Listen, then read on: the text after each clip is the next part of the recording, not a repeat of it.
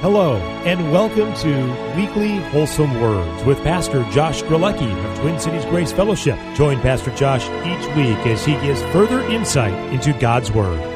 Hello, everyone. Thank you for tuning in and listening to this week's episode of Weekly Wholesome Words. We're going to get right into it. We are talking about the issue of sonship responsibility. Again, the state and condition of being a son, a state and condition that we receive when we trust the gospel of Christ, and that position that God grants us by His grace is one that has a natural component of responsibility. And we've taken a look at our new identity, being dead to sin and alive unto God, grants us the freedom to serve God. And part of that service and part of that freedom, therefore, has attached to it responsibility. Again, God's dealing with us as sons and daughters. He is no longer dealing with us as children, but as adults. And a part of dealing with us as adults is freedom with responsibility and consequences. And what we're doing now is just, and what we left off doing last week, is taking a look at passages that involve this responsibility concept, this responsibility component to being a son of God. And one of the best ways to understand that there is responsibility, at least in my understanding, comes right out of Romans chapter 6. He just gets done stating that we need to reckon ourselves dead indeed unto sin, but alive unto God through Jesus Christ our Lord. And then he comes along and says, and that was our identity, dead indeed unto sin, but alive unto God through Jesus Christ our Lord. We have, by God's grace, through the Spirit baptizing us into Christ's death, burial, and resurrection. However, after that, in verse 12, he says, "Let not sin therefore reign in your mortal body, that you should obey it in the lusts thereof." And that's an exhortation upon the one who has the new identity now, to, upon his new identity, let not sin therefore reign. And there's two aspects: one of reckoning your new identity, but in your reckoning, letting not sin reign in your mortal body. Neither yield ye your members as instruments of unrighteousness unto sin, but yield ye your members as instruments of righteousness, as those that are alive unto God. And we yield. So there's the issue of reckon, let not, and yield. There's three issues there involved in our new identity, and what the ability from our new identity of responsibility. And that responsibility increases as you receive more information, and that responsibility increases in regards to our conformity to the image of Christ. And we saw a passage last time, just by way of review, of Paul talks about fleeing fornication and to glorify God in our body and our spirit, as he says in 1 Corinthians 6, and he says verse 19, we'll back up in verse 18, "Flee fornication. Every sin that a man doeth is without the body, but he that committeth fornication sinneth against his own body. What? Know ye not that your body is the temple of the Holy Ghost which is in you, which ye have of God, and ye are not your own?" And so the issue of us being not our own, and our body being the temple of the Holy Ghost that we have of God. And verse 20, "For ye are bought with a price." Those are the things that ought to effectually work in us, as well as other things that he's already stated, that should motivate us and work in us to the conclusion here in verse 20, "Therefore glorify God in your body and in your spirit, which are God's." In the way in which we're going to glorify God in our body and in our spirit is what he's already told us to participate in. Fleeing fornication and not being joined to an harlot. Specifically, that we have the capacity to restrain fornication based upon this information. Well, let's look at another one. Just over in chapter 7, 1 Corinthians chapter 7.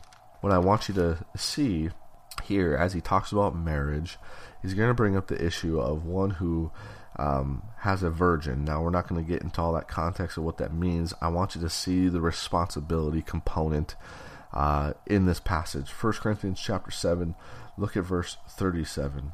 It says, "Nevertheless, he that standeth steadfast in his heart, having no necessity, but hath power over his own will, and hath so decreed in his heart that he will keep his virgin, doeth well. So then he that giveth her in marriage doeth well.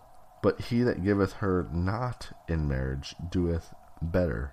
And what I want you to see is, again, this is going to be based upon things that Paul has already said.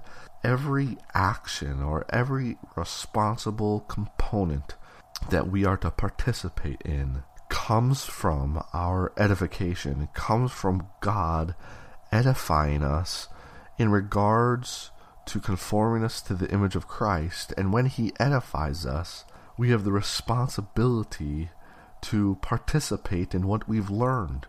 And Paul, God through Paul, is edifying us here in this passage, and it results in us doing something if we fall under this category. And notice what he says here in verse 37, "Nevertheless, he that standeth steadfast in his heart, having no necessity, but hath power over his own will." And that's an inner man issue based upon what Paul said. However, he goes on to explain, verse 37, "Keep his virgin doeth well." So there's an inner man issue of his heart, of his will. Again, he says he has so decreed in his heart that he will keep his virgin. Is an inner man issue leading to outward doing. But the outward doing is not of the flesh, and it is a part of his position as a son, the responsible aspect of his position as a son. Verse 38, "So then he that giveth her in marriage doeth well, but he that giveth her not in marriage doeth better." And this, involved in this responsible aspect of being a son and daughter of God, has built into it good and better, or well and better.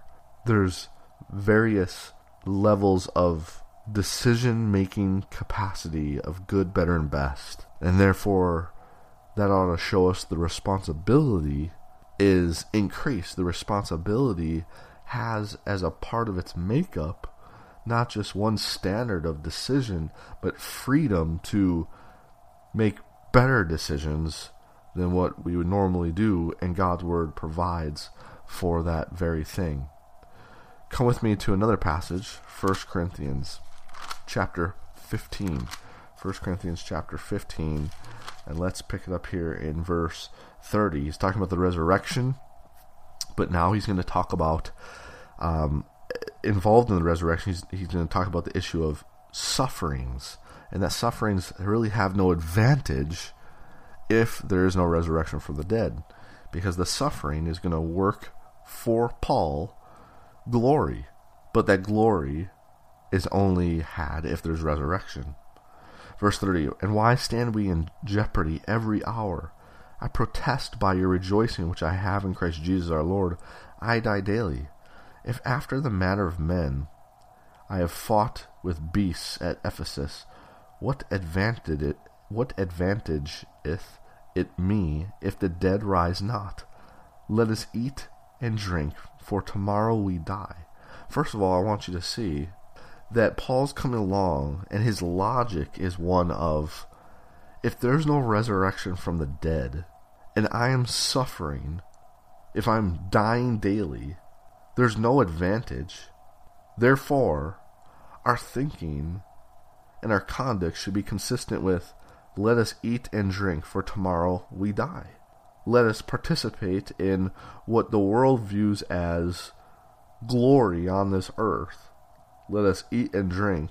Let us live the way in which we want, because tomorrow we die and it's going to be all over. But Paul's going to come along and say, verse 33, "Be not deceived. Evil communications corrupt good manners. Now, what I want you to see is the inward component leading to an outward component. An inward edification leading to conduct and behavior. Here, he's saying in the negative, evil communications. That's words affecting the inner man, corrupting the manners, corrupting the conduct and behavior. So in other words, if there's no resurrection from the dead, then there's no advantage for the Apostle Paul in suffering. Therefore, why suffer? Why not, as the Corinthians were in 1 Corinthians 4, reign as kings on this earth? But Paul's going to come along and say, verse 34, awake to righteousness and sin not, for some have not the knowledge of God. I speak this to your shame. Again, it's going to be the knowledge of God edifying us that is supposed to awake us to righteousness, awake us to righteous living. And one, that righteous living that's coming from the knowledge of God is not of the flesh, it's of the knowledge of God. And two, it is the natural outlet. This righteous living is the natural outlet of the knowledge of God affecting our inner man. Come with me to 2 Corinthians chapter 6. 2 Corinthians chapter 6. And look at verse 1 with me. Notice the flat-out statement that we work together with God. Verse 1, we then, as workers together with him, beseech you also that ye receive not the grace of God in vain. We are supposed to work together. There's the responsibility that we have. How he states it here is we are as workers together with him. So he is doing some work and we get to work with him. Look at verse 14.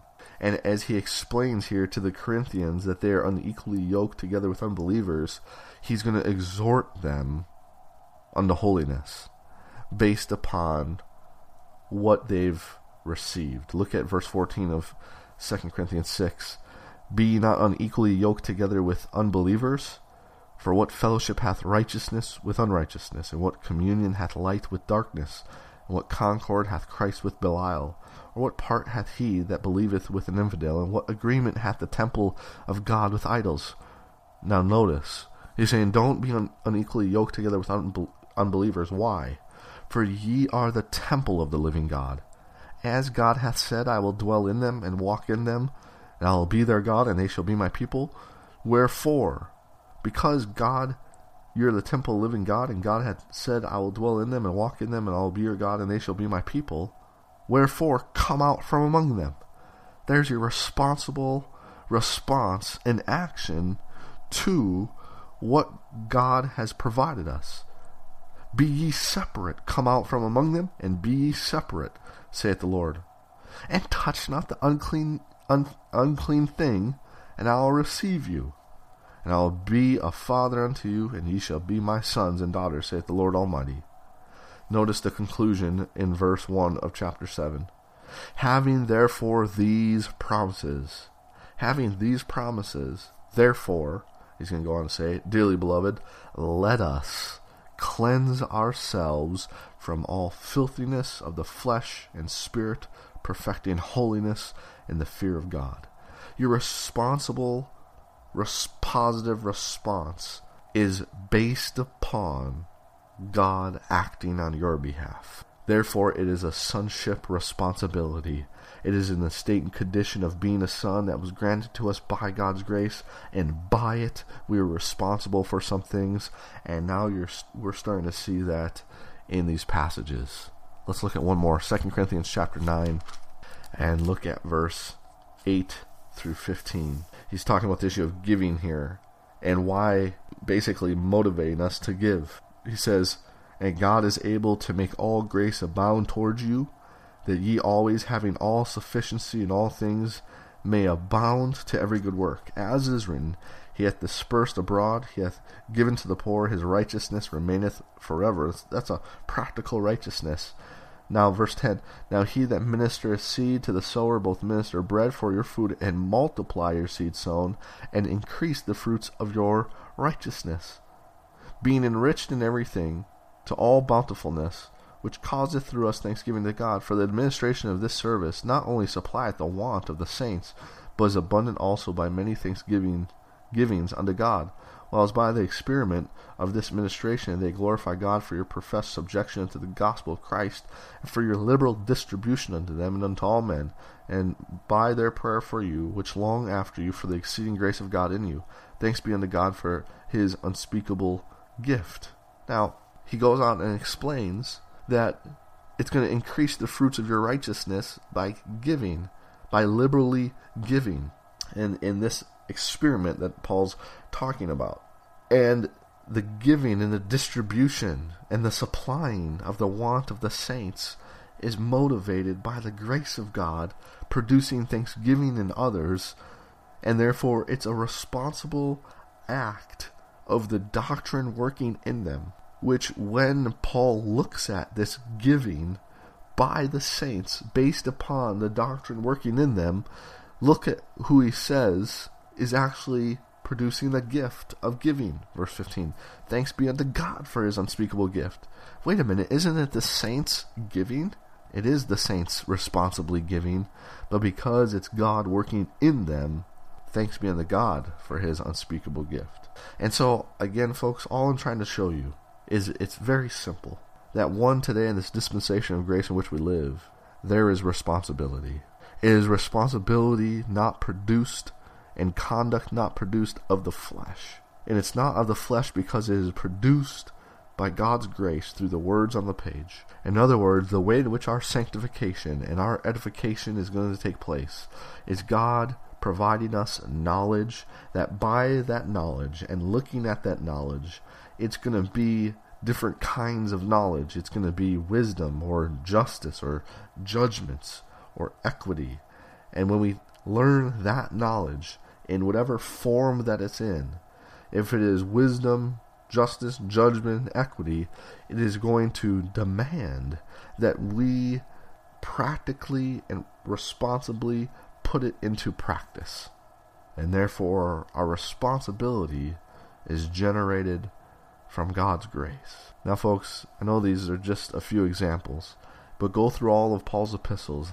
The practical things that we are involved in are not generated from our own thoughts, not generated from who we are in and of ourselves. They are generated by the sound doctrine that Paul teaches. All of the works that he brings up, all the responsible aspects that he brings up, are produced by the sound doctrine that ought to be working effectually in us. Well, I hope you got something out of these brief 2 lessons, brief 2 snippets of teaching regarding sonship responsibility. If you'd like to know more, we are going to be going through Romans chapter 8 in the weeks to come at Twin Cities Grace Fellowship. Join us there or listen to the messages on our website or through our YouTube channel to get more of what sonship responsibility is all about. Until next time, look up. Thanks for joining Pastor Josh for this week's episode of Weekly Wholesome Words. Join him next week for another look into God's Word. Until next time, look up.